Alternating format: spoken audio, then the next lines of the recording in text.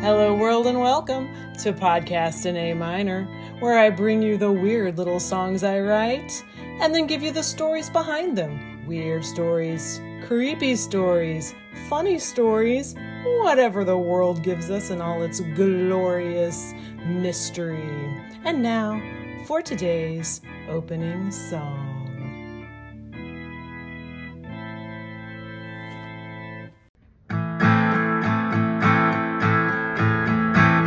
When it's solitude that alone will do, find it by the dunes, wander in the nude.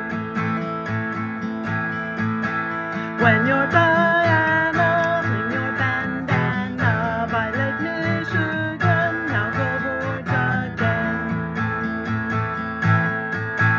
Shoot a dozen ducks, hang them on the line, dance along the shore, now you're feeling fine.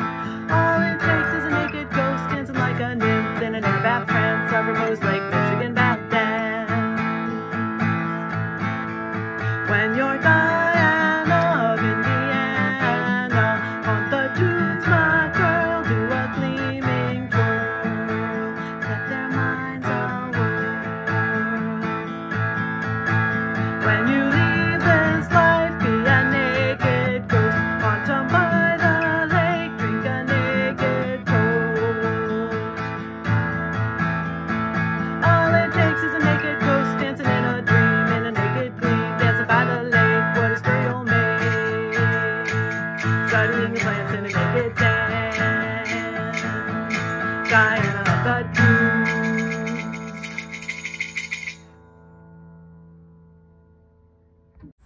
Hello world and welcome to Podcast in A Minor. I'm Amy Zollers, a poet and an artist, and I'm in one of my moods. You just heard All It Takes is a Naked Ghost, subtitle Diana of the Dunes, on the Taylor Gemini Mini acoustic guitar with foot tambourine.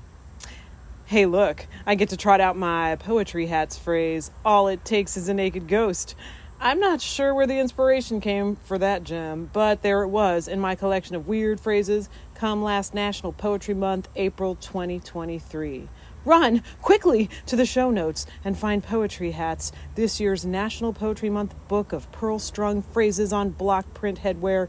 It's a short and sweet ebook of how a poem is born when lines are collected over time, forgotten, until put in order by daily random drawings. Anyway, wherever the phrase came from, it has found its glittering sash as the title and refrain of a new, weird little song. And that song centers around Diana of the Dunes, born Alice Mabel Gray, whose fascinating, spooky little ghost story we'll soon get into. I must thank my big sister for inspiring this episode. She and her family recently visited the Indiana Dunes, where Alice Mabel Gray made for herself a life of mystery, fascination, and nature in the early part of the 20th century. But first, the lyrics. When it's solitude that alone will do, find it by the dunes, wander in the nude. When you're Diana, fling your bandana by Lake Michigan, now cavort again. Shoot a dozen ducks, hang them on the line, dance along the shore, now you're feeling fine. All it takes is a naked ghost dancing like a nymph in an air bath trance of her post-Lake Michigan bath dance. When you're Diana of Indiana, haunt the dunes, my girl, do a gleaming twirl, set their minds a-whirl. When you leave this life, be a naked ghost, haunt 'em by the lake, drink a naked toast. All it takes is a naked ghost, dancing in a dream, in a naked gleam, dancing by the lake, what a stir you'll make, studying the plants in a naked dance, Diana of the Dunes. And now, a ghost story from Diana of the Dunes, the true story of Alice Gray by Janet Zenke Edwards. A woman dressed in a long, flowing white gown is often seen at night, drifting through the pine trees at the top of a sand ridge or floating just above the surface of Lake Michigan at water's edge.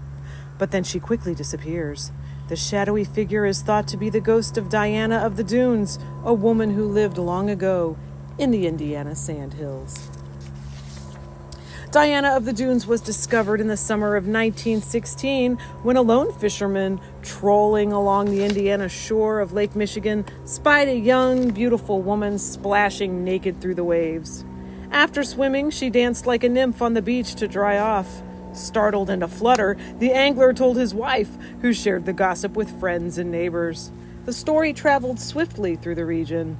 Soon other fishermen, their curiosity piqued about the mermaid, began to drop their lines along the shore near her shack, hoping to see the mystical creature. Newspaper reporters ventured from Chicago to pounce on the story. They called her Diana of the Dunes, a strange hermit girl who lived in an abandoned fisherman's shack and spoke to no one. Diana of the Dunes was, in fact, Alice Mabel Gray, the daughter of a successful Chicago physician. She was well educated, cultured, and had traveled the world, but she chose to live by herself in the dunes, an area she had often visited as a child. What mysterious circumstance propelled her to lead such a lonely life? It was rumored that she ran to the wilderness of the dunes to escape a tragic love affair, and that from Janet Zinke Edwards in Diana of the Dunes. Edwards points out that the Indiana Dunes had long been a popular escape for those seeking the deeper existential healing powers of a natural environment. For most, a weekend getaway would have to be enough, but long-termers were usually old men who chose the hermit's life. And here's another quote from Edwards.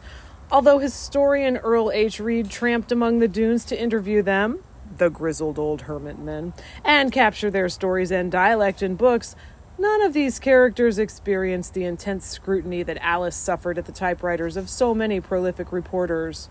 When they weren't calling her a goddess, they treated her like a sideshow performer, a mystifying and curious misfit. Based largely on details provided in the earliest newspaper accounts, Alice has since become the subject of history book chapters, newsletter and magazine articles, plays, poems, songs, and an art show.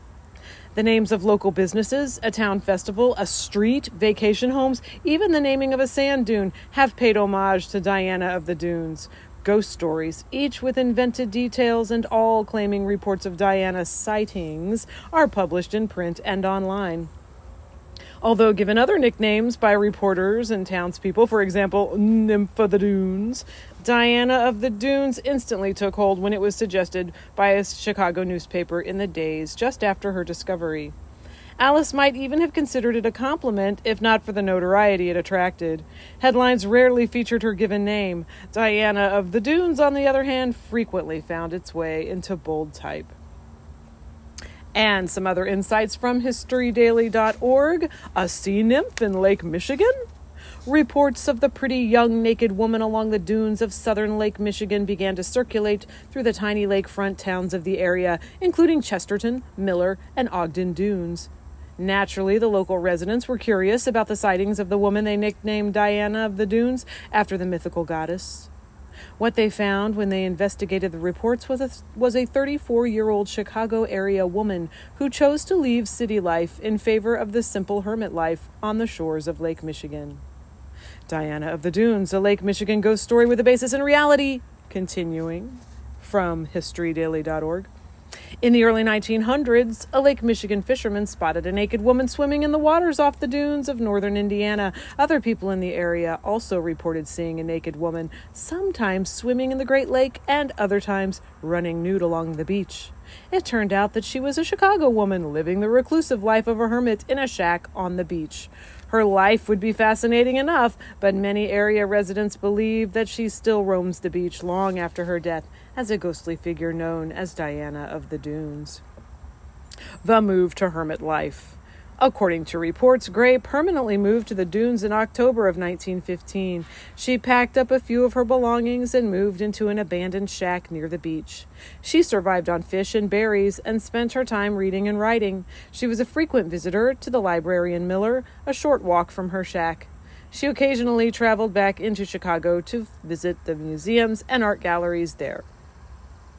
And for some more from Janet Zinke Edwards in her Diana of the Dunes book, to escape the inequality and incivility of the work world, and probably, too, to escape a difficult love relationship in the city, she sought a solitary life in the Indiana Dunes. Her inspiration derived from a poem by Lord Byron titled Childe Harold's Pilgrimage, in which he wrote the line, "In solitude, where we are least alone."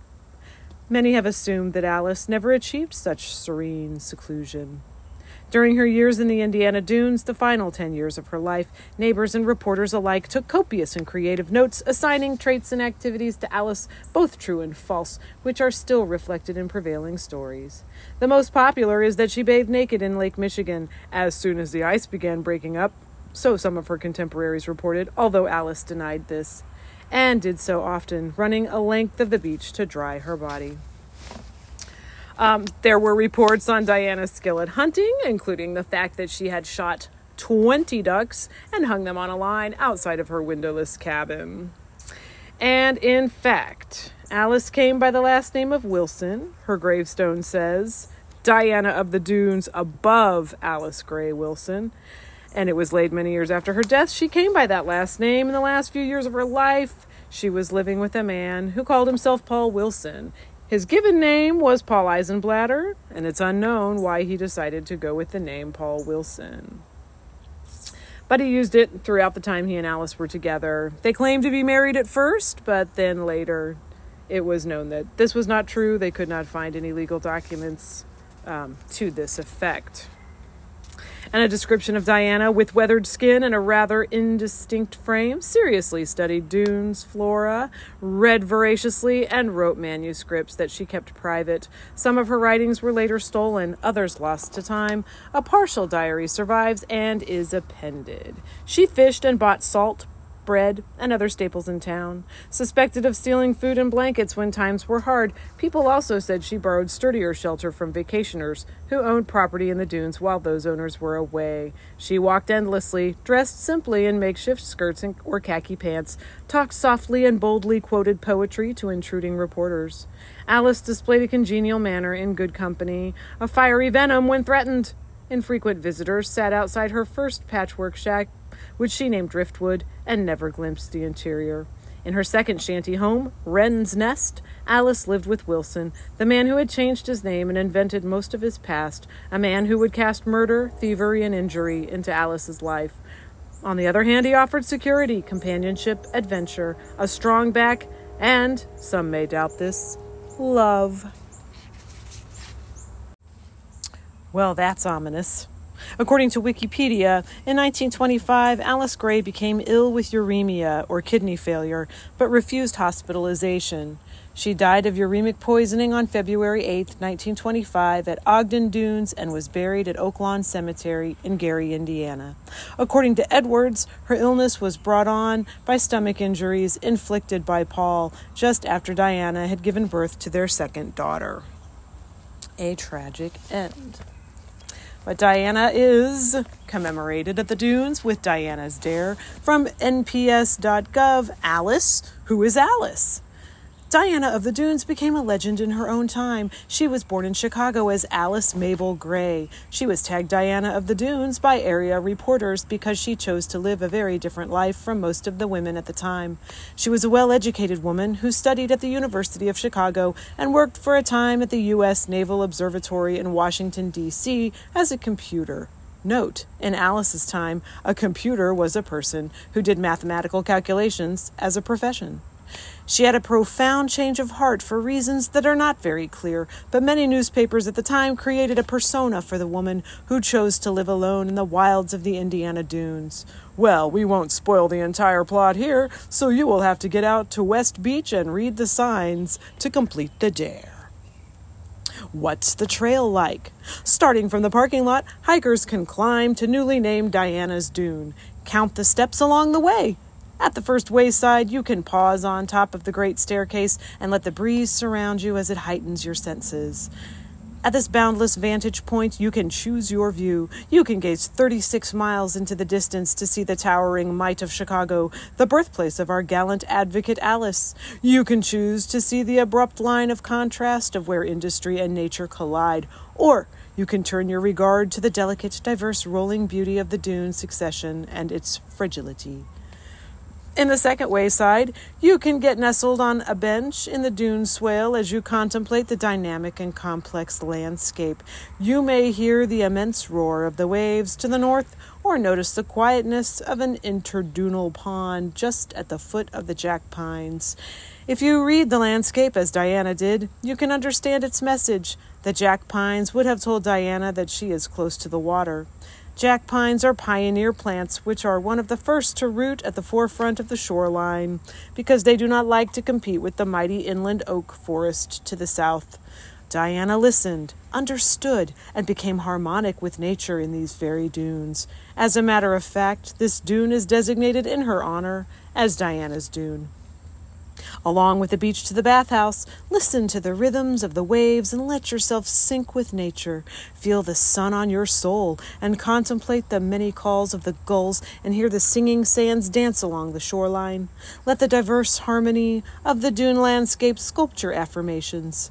Dare to become a positive force in protecting these ecosystems, much like Diana did. Vow your pledge of preservation and protection to the social media world by stopping by the selfie station and hashtagging #DianaDunesDare. As if this isn't enough to tempt you to complete the dare, once complete, grab your iconic sticker as a badge of honor to go with your bragging rights on completing the dare at one of our centers. Bravo, NPS.gov. Top shelf writing. And now, for a different brand of naked ghosts, Janet Zinke Edwards has excerpted Alice Gray / Diana's Diary of the Dunes.